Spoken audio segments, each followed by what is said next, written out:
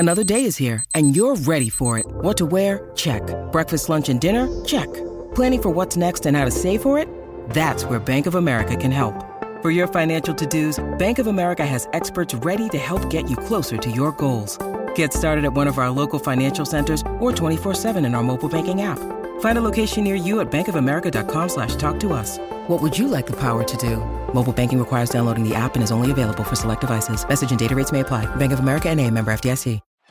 This is the Greg Bedard Patriots Podcast with Nick Cattles. This is the Greg Bedard Patriots Podcast with Nick Cattles, brought to you by two of our friends in this world, Athletic Greens, your one-stop shopping for 75 high-quality vitamins to help you start your day right, and also betonline.ag, fastest, easiest way to bet on sports.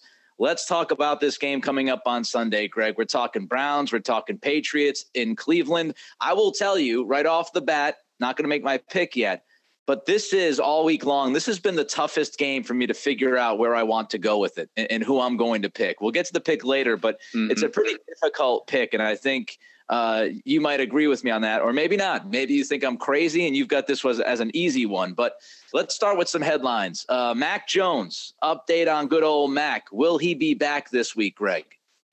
So we saw him in practice yesterday. So today's Thursday. We haven't yet seen him today. He was officially limited in practice. We saw some video of him. Definitely improved from a week ago, moving around a little bit better. I still think he's at least a week away. I just don't think there is the big thing coming back from whether it's a broken ankle or severe ankle sprain is the strength in the ankle. I think Mike Giardi had a report that he talked about, like the stability isn't quite there, but the swelling has gone down. That's, if you've ever sprained your ankle really bad, this is how it goes for a couple of weeks. They actually have you walk on it and do things to keep the strength up. And it all depends on when you start gaining strength to gain that stability in the ankle. Because if you go out there, you could tape it up and, as much as you can, and you might be able to get through some games. But at the end of the day, he's going to need strength in that ankle to, absorb hits and things like that. So I don't totally rule him out for this week. I'm sure Mac's trying like hell. David Andrews said that yesterday. They know that he's trying like hell to get back. I just think this is a bit too early, and considering I think the Bears are next on the schedule and they're awful. I would keep him out the next 2 weeks and really focus on the Jets game if I were running the Patriots, but of course I'm not. I'm with you 100%. When I hear instability with the ankle and, they might be able to coach around it or might be able to do some things to help him no. Again, there's no reason to rush him. If he's got some instability in the ankle, let's not make things worse. Let's be cautious with him. As I said last week, I don't think you bring him back against the Browns this weekend. Apparently, Greg, you have been called a hater. Shocker, right? Shocker. Greg Bedard is called a hater. Bedard's just a hater. You're being called a hater because of your opinions on Zappe. How dare you try to break the fever of Bailey Zappe? But you have an outside opinion, Greg. You want to defend yourself and say, hey, I'm not the only guy in this world that sees things the way I see them with Bailey Zappe. Yeah, I mean, I think I'm, on record. I did a deep dive on his first start at BSJ, broke down his good plays, what I really liked, broke down some of the plays that I didn't like. And, at the end of the day, I thought he was, solid, did his job, credit to him. That's great, but not a high degree of difficulty. I still see him as sort of a backup. That's where I see his sort of his height of his career is, really good backup that you really like having around. And I will say, Nick, I don't think we talked about this on the podcast. I think I mentioned it on Felger and Maz. I think what's really good about Zappe, and credit to the Patriots scouts and Joe Judge for getting him ready into this point. But I think, now that Zappe has shown you that you can throw him in an emergency situation as a rookie, and, lead 2 scoring drives in Green Bay and do what you need to do, manage the game in his first career start, he now gives you some comfort that you have a good, solid backup option. And to me, I think the thing that now Bailey, maybe it's not this year because, both Mac Jones and Zappe are really young. So I think Brian Hoyer is needed around there for his institutional knowledge.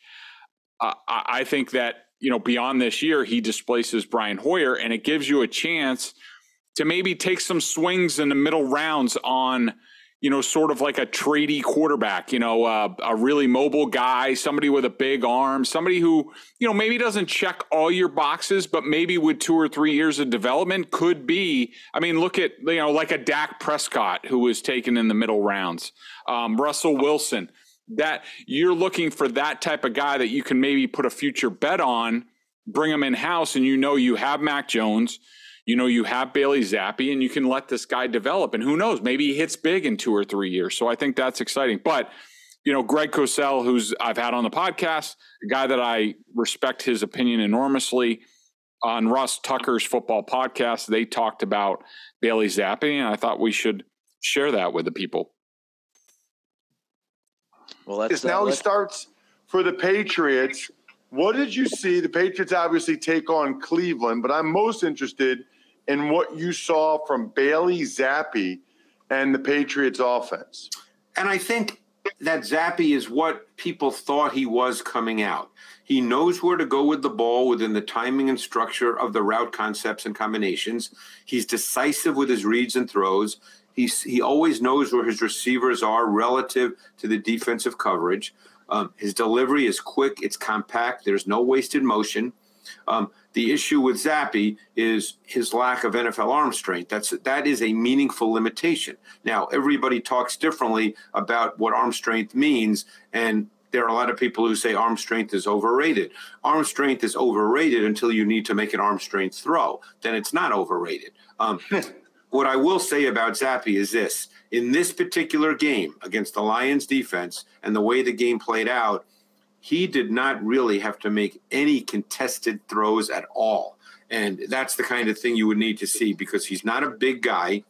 And you did not see him under duress at all. He did not have to operate in muddied pockets. That's the next test. Now, obviously, he's not going to be the Patriots starter, so who knows what happens. I'm sure he will go this week based on what I know about Mac Jones's injury, and we'll see how not only he, but how the Patriots handle the fact that they're going to play Myles Garrett and Clowney and some better pass rushers than the Lions brought to the table a week ago. So we'll see how he handles that and how the game plays out.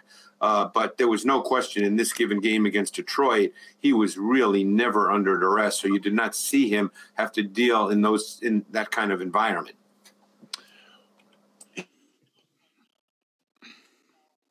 I think Greg rests his case. I think that's fair. I think, and go ahead and talk for a second while I'm trying to figure out how to, okay. I just paused it. I think that's fair. I think that hits the nail on the head. It's not hating on Zappe, and who knows, maybe he shows more when he gets put in that circumstance, and will he be put in that circumstance this week? We're going to talk about the Browns and this matchup, but I think that's fair. I think he has limitations. Ross and Greg went on to discuss, comparisons for him. And it's the backup type. I said Chase Daniel, who's been a career backup, who I think has a little bit better arm than Bailey Zappe. But they mentioned a couple other names, and definitely if you want to see that, I would check it out. But yeah, I think the way they talked about it, I think that's extremely fair. And I don't see why anybody would really argue with that. Simple reads, clean pocket, run game. Pretty much that's what it comes down to. And he had all three of those things working last weekend against the Lions. Let's look forward to this weekend, the Cleveland Browns. And, when you look at this defense, Greg, of Cleveland, especially their run game defense, they are awful against the run. Putrid against the run. So it begs the question, will Zappe even have to throw the football more than, say, 10, 12, 15 times? He shouldn't have to.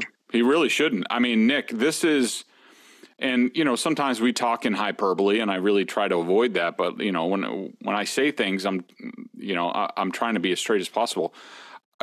I can't remember a worse run defense. Interior defensive line, and plus the linebackers, they just traded for Deion Jones, but it's completely pointless. This interior defensive line is the lightest and most movable unit I've ever seen. When you see them on the field, you're like, wait a minute, why are they in sub right now? And then you look at their personnel and you're like, no, this is the best they have. Like it is so who'd they play? The Chargers, and they ran all over them. And the Chargers don't even have a good offensive line.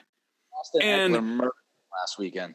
He did. And these guys in the middle of the line just get moved all over the place. Like the Patriots should run for over 200 yards easily in this game. If not 300, you could bust out the Buffalo Bills win, Mac Jones 3 pass attempts in this game, and the Patriots could probably win going away. I mean, that's how bad they are. Now, I will say you just don't want to be stupid. You don't want penalties. You don't want, all of a sudden blown assignments and you're into long yardage and now you got to pass, because then that plays into a little bit, they're basically you look at the Browns and we know a little bit what we know about them is that they're Moneyball constructed, Deep Podesta and all those guys. And it basically looks like their plan is, when you consider Deshaun Watson as the quarterback of this team, because then, you're talking about a really hell of an offense.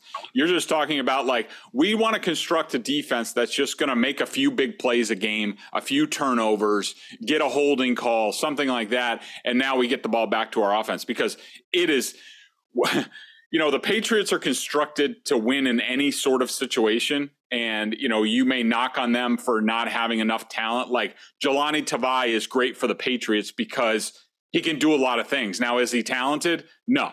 And should he start and play in a lot of places? No.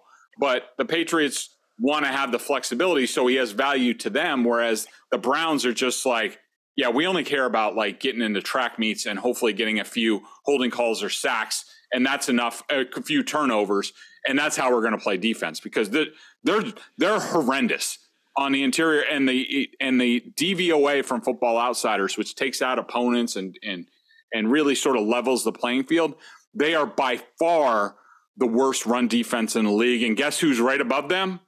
The Lions, who the Patriots just ran over, and the Packers, who the Patriots just ran over. And so this is now, what's that? 3 weeks in a row that they are facing the dregs of the NFL in terms of run defense. And I see them playing right into the Patriots, and they should be able to steamroll these guys up front.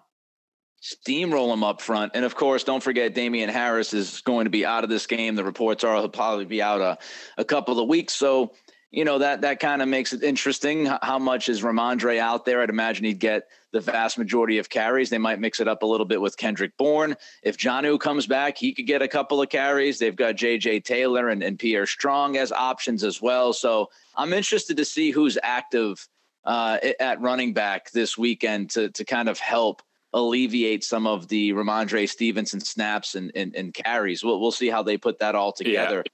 Not that it's really going to matter. I mean, you could run for probably 100 yards against this interior. And I would expect that Pierre Strong gets a few touches, but I would think that Kevin Harris on the practice squad, who was one of their draft picks who did not pop in the preseason and got released and signed back to the practice squad, depending on what he's done at practice, I mean, he's really the other first 2 down running back that's on the entire roster, including the practice squad. So as long as he's doing the right things, he would be sort of a safe promotion. Like if Stevenson goes down, Harris has more of the body type, Quadzilla over there that can do the, first 2 downs. But, these guys are so bad. It's not going to matter who they put back there. I'm not worried about it one bit. And, one thing I wanted to mention, they traded for Deion Jones, who I love, Falcons middle linebacker, to add to this group. And he might play this week, but you talk about putting lipstick on a pig. I mean, what is the point of having a athletic, good middle linebacker when the offensive line is pushing the defensive interior 5 yards down the field and you're making tackles 15 yards down the field? That's really what the Browns defense is right now. Yeah, and Jones would be literally parachuting in. He hasn't played for the Falcons. He's been banged up a lot last year or two. And yeah, I'm not overly concerned about the Patriots being able to run with the second guy. I'm just more interested in to see how Belichick handles the roster and who does get the call up, whether it's Harris or it's Strong. When you look at that defense, really the only guy, I mean, look, Ward's pretty good on the outside at corner. But when you're talking about the front seven, you're talking about Myles Garrett and Jadeveon Clowney. Clowney did not practice yesterday. Who knows if he's going to be a go? Garrett literally is lucky to be alive after a car accident going back a couple of weeks ago. He was limited in practice, but Greg, you highlight one matchup this week, and that's big old Trent Brown, who we said earlier this week in the pod has been really good since the Miami game. He's been really, really good. If Garrett goes, which we anticipate he will, how do you look at that matchup between Brown and Garrett? Yeah, that's a phenomenal matchup. And, you wonder if the Browns think about flipping Myles Garrett to the other side, because Clowney's the other bookend. Who knows? I mean, is he practicing this week? Is he healthy? Does he feel like playing this week? I mean, when he wants to play, he's great. But his whole career has been up and down. But, Myles Garrett, he's sensational. He really is. He gets, and I just saw a chart. Somebody put out, Seth Walder, or somebody put out one of these XY axis charts things, and basically it measured the two quadrants were pass rush win rate. Yep. Say that 5 times fast, and double team rate. And Myles Garrett was way the hell out here. Like, as he's a unicorn, he gets double teamed all the time, and he still gets pressure, and he's dynamite against the run as well. I mean, he is among the elite of edge rushers, edge defenders in this league right now. Now, that being said, first of all, I think Trent Brown can handle him. Second of all, he's one of these run by the quarterbacks types that I'm sure Bailey Zappi is going to be under strict instruction this week, is like, look, just step up in the pocket and move up and either run or throw the ball. Like he did well last week. Aiden Hutchinson was sort of good practice for that, because Hutchinson's another run by the quarterback type of guy. And I know the Patriots will have a tremendous plan for Myles Garrett, and they'll be out there. They'll say, we're not going to let him beat us, because really he's the only guy in the defense. Yes, Clowney can make a play once in a while. Ward has played awful this year, even though he looks tremendous on film. Other than that, they're very undersized at linebacker. Not really. And we talked about the defensive interior. There's not much on this Browns defense other than Garrett. And so you just got to take care of him. And I'm sure the Patriots will have a tremendous plan for it. Let's talk Patriots schedule now on both sides of the football. Offensively, they have faced pretty much the easiest offensive schedule in the league. And Greg, when you look forward here over the next several weeks, it doesn't look like it's going to get too much tougher. No, for sure. I mean, I mentioned Felger and Maz this week, and I think even somebody called in. He's like, Badai doesn't know what he's talking about. The Ravens are good now on defense and stuff like that. See, this is not my opinion. This is out of advanced analytics, and what it does is it takes out, it takes every play and runs it against league average and takes all sorts of conditions. And so it's not. I'm not saying it's a perfect tool, and I don't. I don't live my life by DVOA over at Football Outsiders, but it's a good blunt tool to look at. And, they have by far played against the easiest offensive schedule to date. And that's only going to extend. I mean, this Browns defense is horrible. And, I haven't looked at the Bears and any other teams, but I assume this is going to go on for a while. And, and it goes into the whole, we'll see in the last 6 or 7 games where this Patriots team is, how good they are. But, you also have to look at the other side of the coin, which we need to point out, is that the Patriots defense has gone against the hardest schedule for NFL defenses. So that's something for them to hang their hat on. And I do think that they are going to be challenged this week by this Browns offense. I agree with you. And, when you look at the Patriots defense, I said this in the podcast earlier this week, I actually feel pretty good about them if they can deal with some of these run leaks. And I think that will lead us in a little bit to this matchup specifically and how Cleveland could give them some headaches. But just to kind of highlight a couple of things here with the Pats offensive schedule and how it looks against this Browns defense, that the Browns are good on third down. They've been pretty good on third down this year, defensively and offensively. So, if they do get Bailey Zappi into some third and longs, it could be somewhat of an issue for the quarterback. They're not great in the red zone, which we know the Patriots have had their own red zone issues. This might be a get good game, so to speak, in the red area. If you get down there, can you finish those drives like you were unable to against Detroit? And, defensively, front seven, right? Stop the run. When you look at Cleveland, they're just an elite run team, number 5 in yards per game, but number 1 in yards per carry.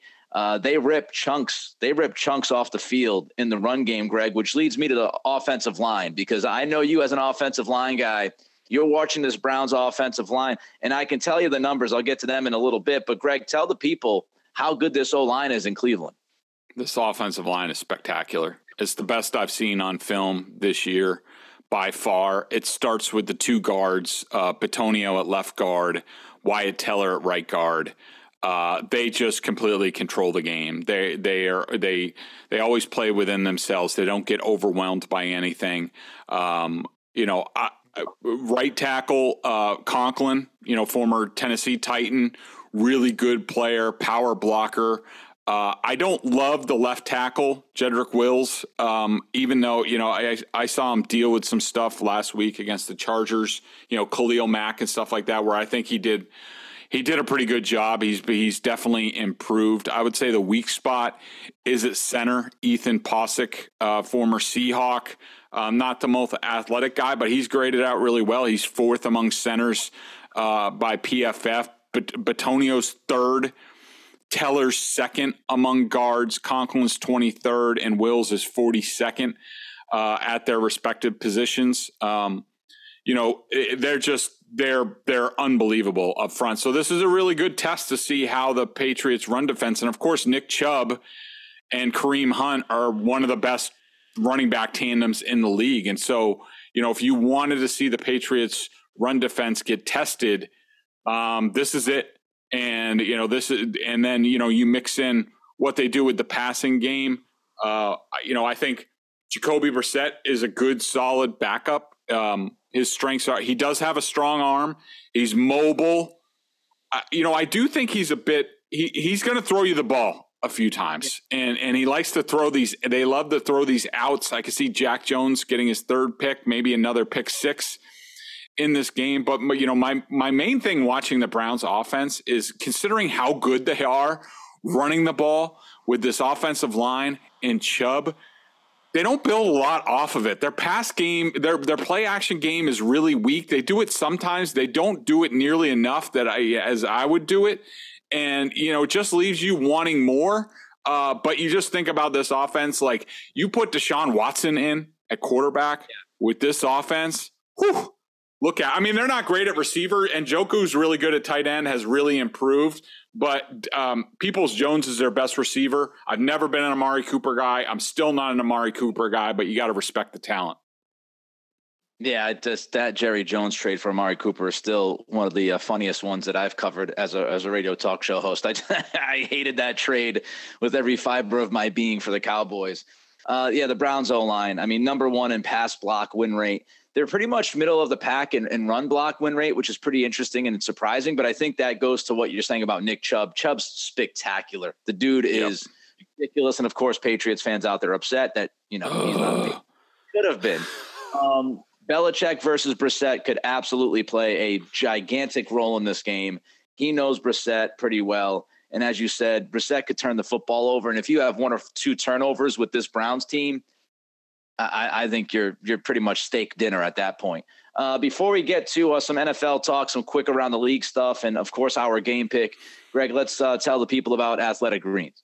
I started taking AG1 from Athletic Greens because I wanted to make sure I was getting all the vitamins and nutritional supplements I needed in one place. I was sick of buying a bunch of pill bottles. Now I've been on it for 3+ months, and I love it. It doesn't taste like it's super healthy, even though it's a green juice. A lot of people are like, bleh. But I'm telling you, this tastes good. It has a mild tropical taste, a little bit minty, and I actually look forward to it each morning. So what is this stuff? With one delicious scoop of AG1, you're absorbing 75 high-quality vitamins, minerals, whole food source ingredients, probiotics, and adaptogens to help you start your day right.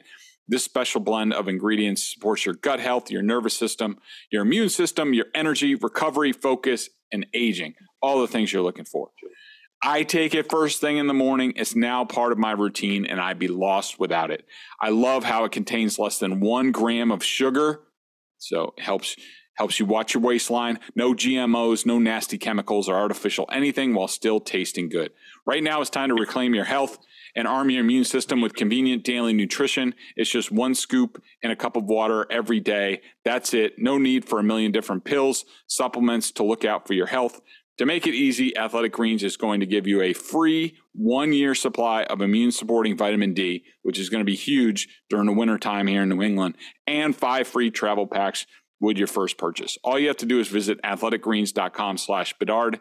Again, that's athleticgreens.com/Bedard to take ownership over your health and pick up the ultimate daily nutritional insurance. Couple of NFL stories that we want to get into. Seth Wickersham. I know a lot of Patriots fans do not like Seth Wickersham because of the story he wrote years ago. That was highly accurate. Seth is considered one of the best in the business. And he wrote about Dan Snyder in a big story today, ESPN.com. And the one piece of this story that a lot of people are picking up on is this idea that Dan Snyder believes he's pretty safe because he has all sorts of dirt on NFL owners. And Jerry Jones is brought up in the story. Roger Goodell is brought up in the story. So first, your thoughts about the Dan Snyder story by Seth Wickersham, and also, could Robert Kraft be one of those owners that Snyder has a little file on hidden somewhere in his office, Greg? So first of all, credit to Seth, Don Van Natta, the whole team that worked on this story. It's a tremendous story. I also want to give credit to ESPN for, in this day of media contraction and all that, which I certainly know as well as anybody.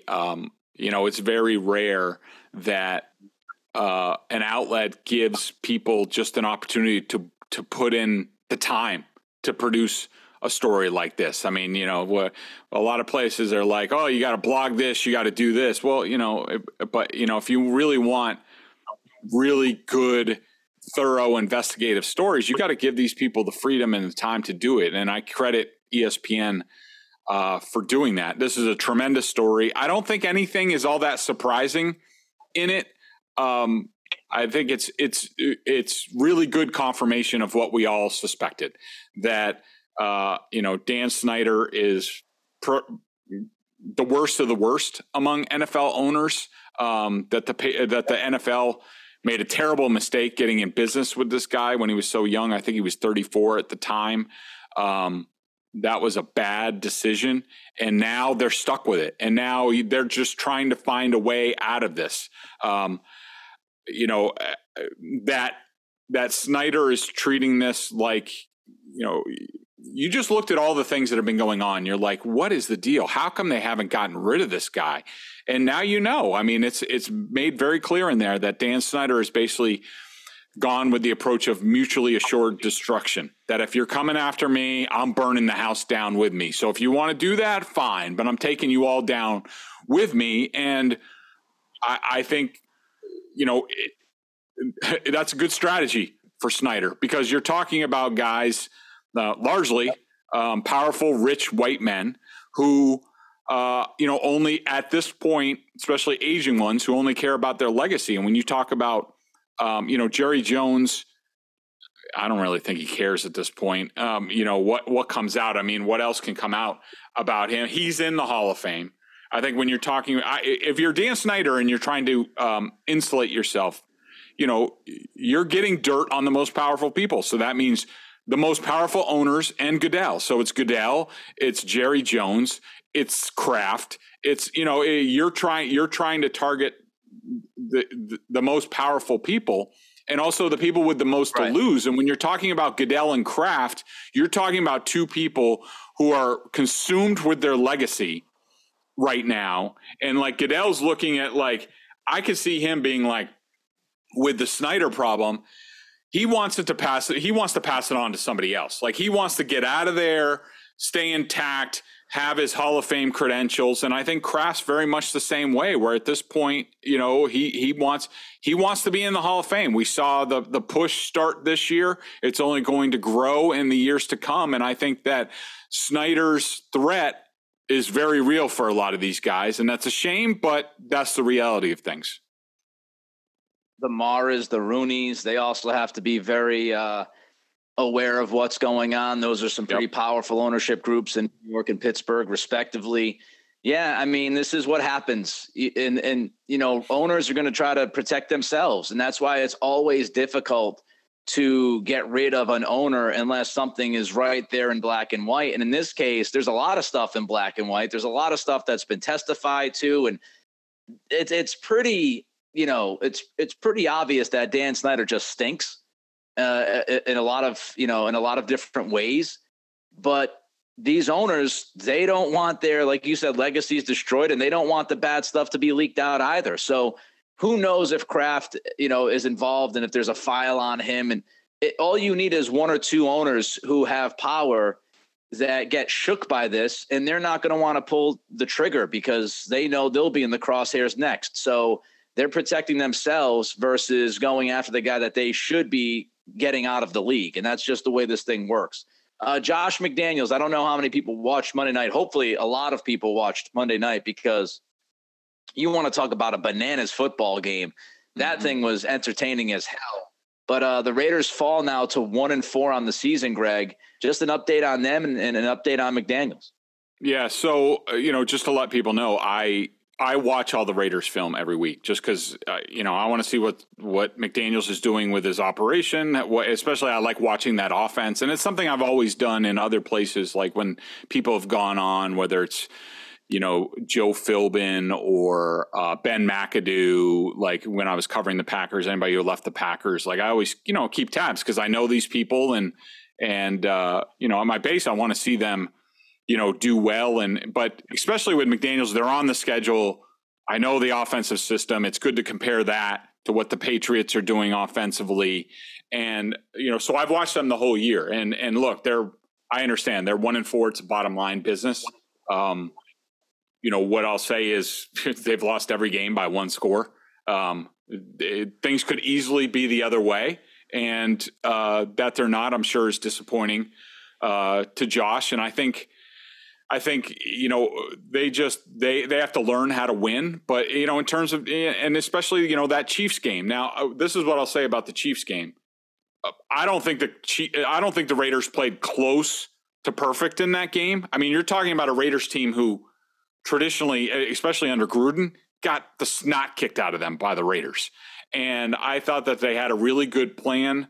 They obviously had some issues defending Kelsey in the red zone, which I found very unusual. So. Yeah, I mean, 4 touchdowns. I mean, he didn't do anything but what he had, 4 touchdowns and like 28 yards or something like that. Like it was just, so they did a great job between the 10s. But, you know, outside of one, I got to say, one of the plays, and I think I'll put this in my Sunday column, one of the plays that they ran for Kelsey, I think it was his 3rd touchdown. Just an unbelievable play design. I must have watched that play 25 times trying to figure out how the hell are you supposed to defend this? And it was unbelievable, and I would steal that play tomorrow if I was an offensive coordinator. But couple of things. I think that, you know, you can criticize McDaniels for the 2-point decisions, some of the 4th down decisions. At the end of the day, going into that game, if you're Josh McDaniels and the Raiders, you're like, we want to have the ball last with a chance to win with a field goal because we have a great kicker in John Carlson at Arrowhead, and that played out. They just were one play short. I love the first 4th down decision to kick the field goal to go to 3 possessions. I thought that was good instead of going for it. The second one I did not love. I think it was 4th and 2, and they ended up kicking a field goal, which I think only it didn't give them 3 scores. It still stayed 2 scores. That's why I would have gone for it there. And the 2-pointer, I wouldn't have gone for it, but I didn't hate the decision because I think it played out exactly when you weigh the pluses and the minuses. If we go up, then this is going to happen. Even if we miss it, maybe the Chiefs are a little bit more conservative. They're not on 4 downs. Maybe it's easy. And plus, I got to say, that Raiders defense was completely gassed by the end of the fourth quarter. The Chiefs ran so many plays. They had the Chiefs gave them basically 10 points on stupid ass penalties in that game. Yes, it evened out with the roughing the passer call. I understand that. But look, they're 1-4. I still think they're a good team, and they are about to go into a similar stretch as the Patriots where they could run off 5-6 wins in a row, and then it'll come down to the last 6 or 7 games. And it's interesting that these two teams will face each other in December because I think they're both going to be in the same ballpark. They're going to go on runs here, and then we'll find out, are they really that good or not? So it's interesting. I would say there are no moral victories. You've preached that to Patriots fans a lot. And, 1-score games, here's what happens. Average to bad teams find ways to lose games. And that's what the Raiders are doing. We can talk about 1-possession games, and we could say, oh, this play or that play. They've lost 2 17-point leads, which is inexcusable to me. They lost one to the Cardinals, and they lost one on Monday night. As far as a 2-point conversion decision, I agree with you on that. I would not have gone for it, but I don't necessarily hate the decision to go for it, if that makes sense. The 4th down decision in the second quarter I thought was putrid. To try to go up, you want to have a 17-point lead against Mahomes, that extra field goal. You need to score touchdowns. It's a 4th and 1. You're in Kansas City territory. I thought Josh had a very kind of uneven message to his football team. At times in that game, he was uber aggressive. At times he wasn't. What are you doing? Are you being aggressive against the Kansas City Chiefs and Patrick Mahomes, or are you not? And I thought not going for it on that 4th and 1 in the second quarter, he had all the momentum. His team's up by 2 touchdowns. You could try to put your foot down on the throat of Mahomes. You kick a field goal. That makes him feel a little bit better. I just didn't. I hated that. I also didn't like the 4th and 1 play call to end the game. The play action, take a shot down the field play. Didn't like it. You're 1 or 2 yards away from a first down. All you need is a field goal.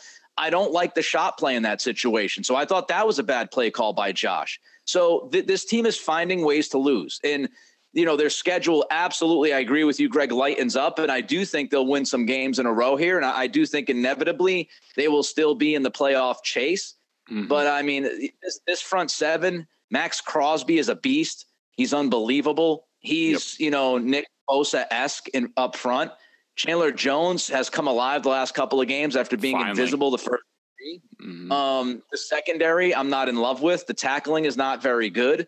And so, this defense, if Crosby doesn't, elevate his game week after week after week, they're going to give up a decent amount of points. And so I will give Josh credit in finding Josh Jacobs the last couple of weeks, which I have no idea why he wasn't utilizing him early portion of the season. Last 2 weeks, they've given him the football a ton, and this offense has been much better. So we'll see how it all comes together, though. A couple things on that. Sure. Definitely fair criticism.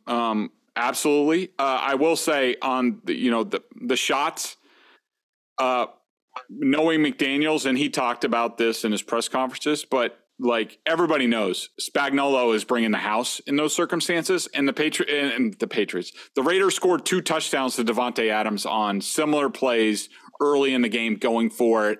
I understand a lot of people are like, we'll just run the ball with Josh Jacobs. The Chiefs are coming. The run was not going to work. Those are the right play calls. And plus with Davante Adams, they just, Renfro running into Adams was tough. And I will say, because this is apt to the Patriots in our discussion about them, and it's fair to say about, I'm sort of saying 2 different things where I'm saying, well, no moral victories for the Patriots, but, I'm talking up how it was a good close loss to the Chiefs. Definitely fair. I just want you to explain my thinking behind that. And that's, the Patriots, I just think the 2 teams are in 2 different places. We're talking about most of my criticisms of the Patriots go back to, where were they at the end of last year offensively? And, their decisions, did they build on that or have they regressed? But really it's about, look, the Patriots they have similar coach. I mean, Bill Belichick's been here. The defensive coaches have been here for years. Yeah, it's different offensive coaches, but it's still largely the same system. So, it's different than McDaniels is two new systems offensively and defensively. He's 5 games into his tenure.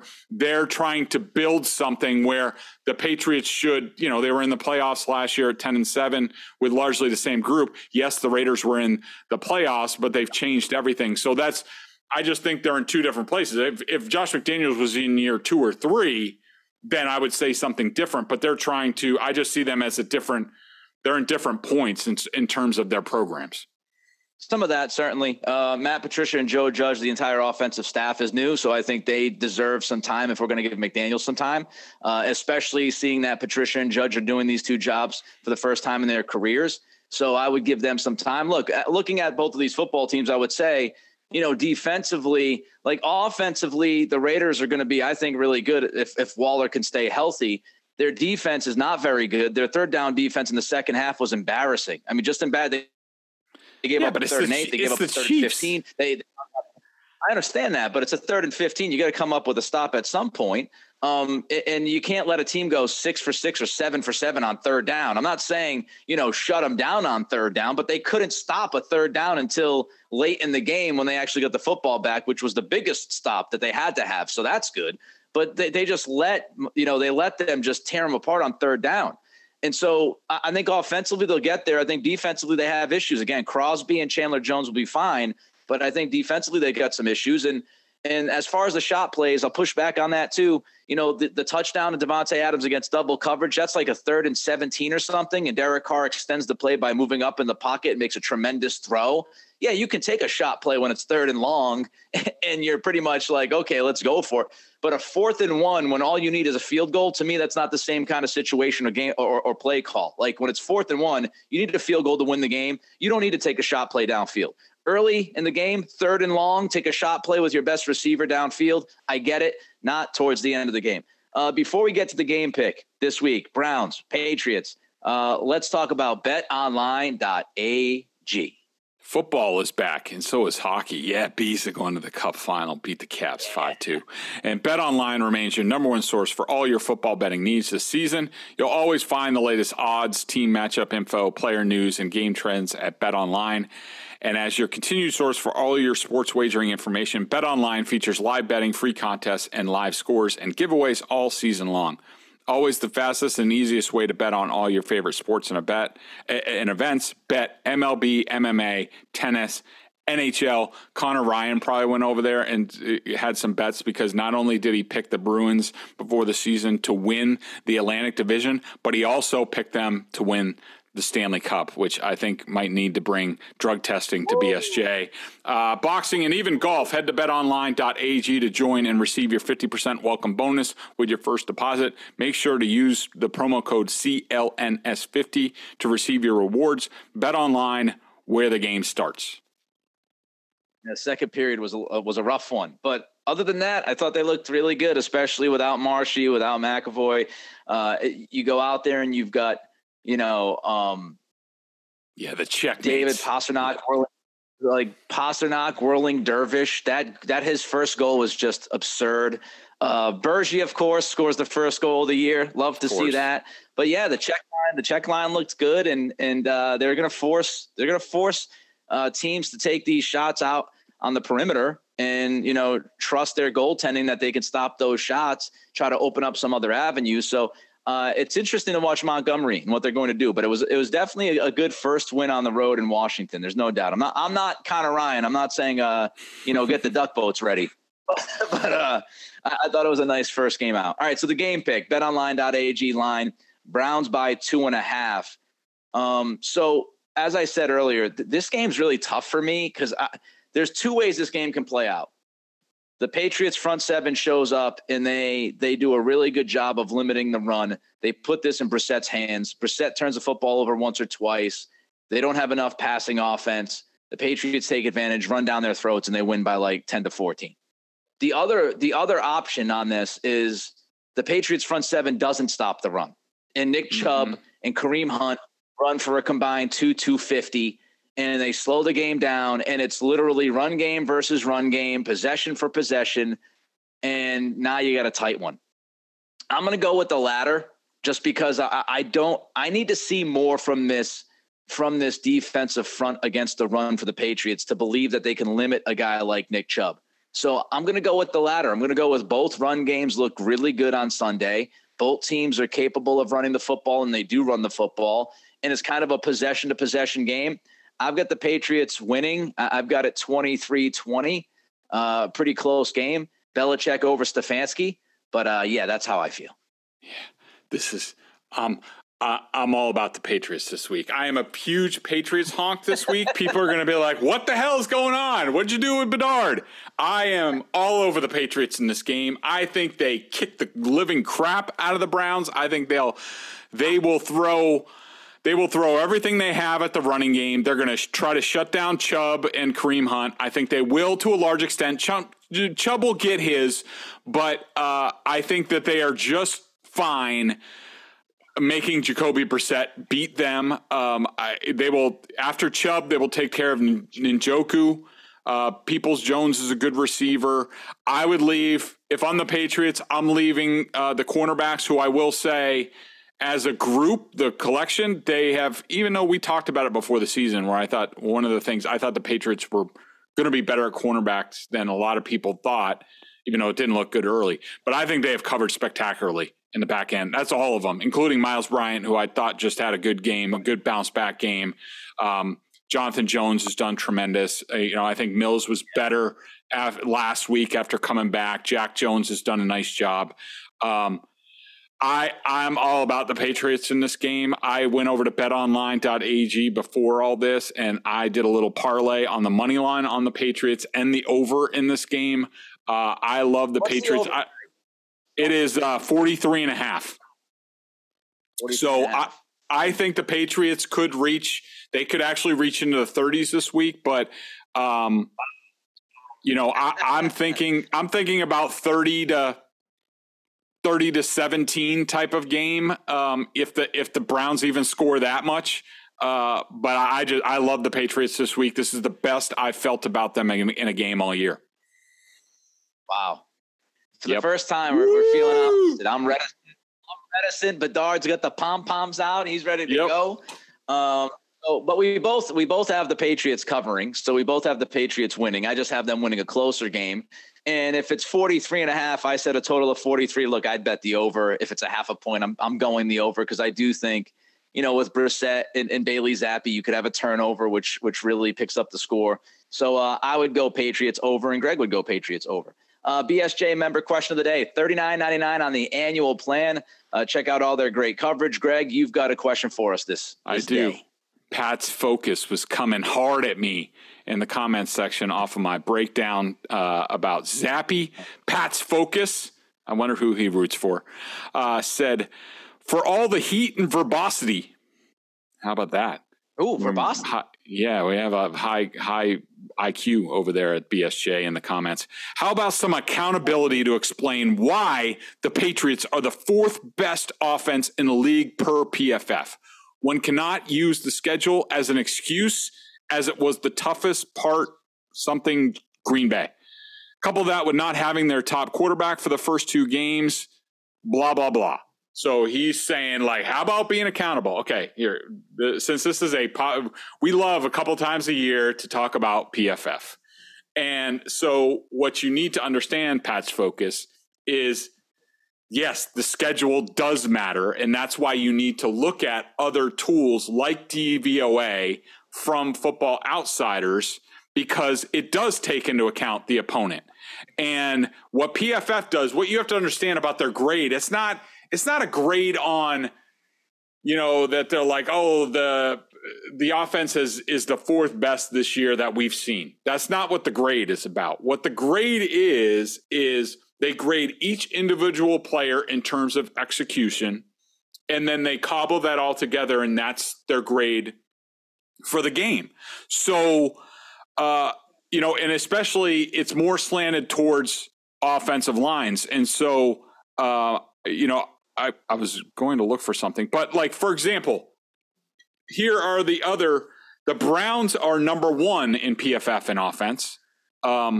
They've played a weak schedule. The Eagles have played the 31st schedule. They're second. The Chiefs are the Chiefs, you know, and then the Patriots. So, you know, yes, the Patriots are 4th. It's basically an execution grade. And I would agree with that. I think they've executed reasonably well this year for the most part on offense, especially after the first week of the season where they had a lot of issues on the offensive line. Since then, the offensive line has been really good. But why? Because they're not playing good defenses. That's why. So you need to take that into account. Usually this evens out by the end of the year. But the PFF grade is exactly why you look at other tools, because you have to take into account to judge how good of an offense you really are. You have to say, well, how good is the competition? And so far, the Patriots' competition has been the worst in the league. That will even out over the course of the season largely. But that's my explanation on that. And that's me being accountable. That's the wrong number to grab on, in my opinion. Verbosity means wordiness, if you're wondering. Verbosity means wordiness. So there you have it. There's our podcast today. Thought it was a really good one. Getting ready for Browns Patriots on Sunday. Of course, we'll be back next week to break that game down. Greg will tell you what he saw on the film. Should be a lot of fun. Can the Patriots get to 3-3? Can they get to 500? Both Greg and I think they will do that. We'll see if we're right or wrong. Thanks to Athletic Greens and BetOnline.ag. Until early next week, everybody have a great, fun weekend. Be healthy, be safe, be good. It's the Greg Bedard Patriots podcast with Nick Cap.